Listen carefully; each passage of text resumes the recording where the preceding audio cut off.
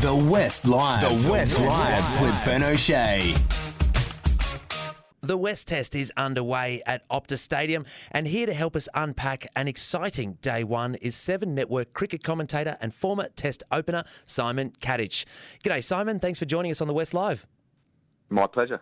And so day one is in the history books. How did you rate it? Did Australia get through with a par score with a loss of 5 wickets and about 350 runs on the board?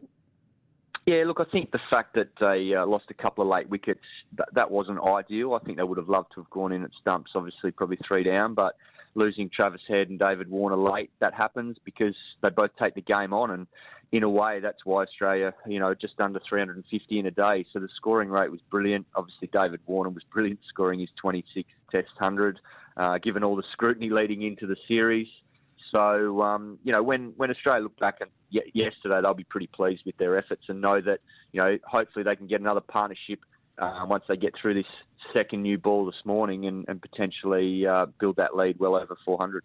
Yeah, you mentioned David Warner, definitely one of the highlights of day one. He scored 26 tons, as you said, at the Test level. That one yesterday looked particularly sweet to Warner. There's been obviously some commentary from Mitch Johnson in the media. What do you think that meant to him to get that knock yesterday?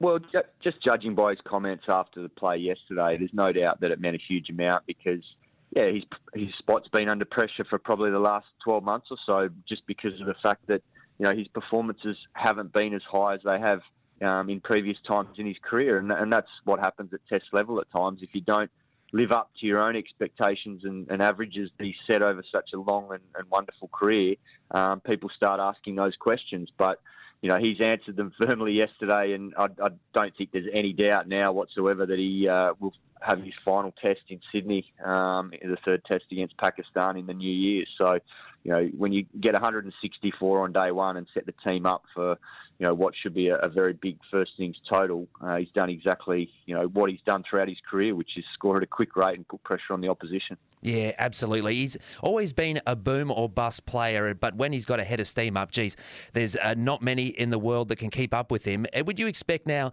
that this form will continue through summer? Obviously, it's pretty hard to guarantee, but when he does play confidently, he does seem to be pretty unstoppable. Yeah, I was confident before play yesterday when asked about it all that, I think he'll get runs this summer because when you look at historically his record here in Australia is very, very good. He averages over 58, which is phenomenal. He loves these conditions. He knows the wickets inside out. And the other part of this is that he's got such a strong record against Pakistan. He got that 335 not out in Adelaide, I think 3 or 4 years ago. So he knows how to make big runs against Pakistan. He's got their measure, and this is an inexperienced Pakistan attack. 2 debutants yesterday, who I thought toiled pretty well for young kids at that level and got their rewards with their first Test wickets late in the day. But overall, David Warner's too strong in these conditions for this Pakistan attack, and obviously he got off to a great start yesterday. So I wouldn't be surprised if he goes to Melbourne and Sydney and keeps having a bumper summer. Yeah, it wouldn't surprise me either. And after day one, what did you make of the pitch at Optus Stadium?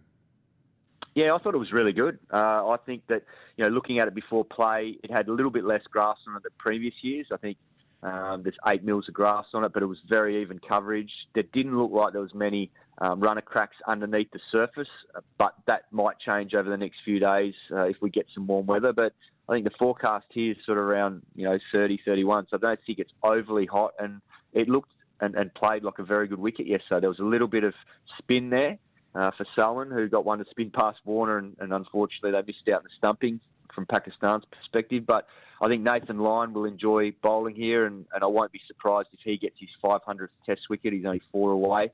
But I think the Australian quicks will bowl a much better line and length on this wicket to the Pakistan batsmen. They'll be much more consistent. I think Pakistan, when they got it right yesterday, the ball did a little bit off the seam and there was good carry and bounce at times, but they just weren't consistent enough with their lengths, and as a result, they paid the price. Yeah, I think the Aussie bowling lineup will be relishing the chance to get the ball in hand. And as you mentioned, if Lyon gets his 500th wicket, what a great piece of cricketing history that will be for Optus Stadium. So what's your prediction for day 2? Look, I think that Mitch Marsh and Alex Carey got a big job to do this morning. I think Australia will come out and they'll just play as they see it. I don't think they'll go out there with any set plan to sort of try and score quickly or anything like that. I think they'll just try and nullify that second new ball, get themselves in, because these two have got big opportunities to really nail down their spots. Mitch Marsh has just come back into the team at the expense of Cameron Green, late in the Ashes series, made a magnificent 100 at Headingley, and then, Alex Carey's had a tough time of it in recent times, particularly with the bat in the Ashes and also in India earlier in the year. So he'll be wanting to make sure that, he goes out there and gets in a partnership with Mitch, and the Australian tail can bat. So I think Australia will be trying to look at least to get 450 plus, and if these two get in, potentially even 500. And you see this one going into day 5? Well, I think it'd be a big ask for the Pakistan batsmen to be able to take it into day 5. But look, they've got some good talent in their batting lineup. It's just whether they can adapt to these conditions. When you look at their numbers, Abdullah Shafiq averages over 50 in Test cricket. So does Saud Shakil. So Babar Azam's a wonderful player at number 4. So they've got some talent there. It's just whether they can cope with this Australian attack in these conditions where there's some pace and bounce in this track. So, look, if they can get set their top 4 and one of them goes on and gets 100, then I do think they can take the game into day 4 or 5. But I think it'll be a big ask for them against our attack because it's relentless, it's highly experienced, and they know how to bowl well on this Perth Stadium track. Yeah, I expect those Pakistani top-order averages to go down quite considerably after a summer on Australian decks against our pretty vaunted fast bowling attack. 7 Network cricket commentator and former Test opener, all-round legend Simon Katich. Thanks for joining us on The West Live. My pleasure.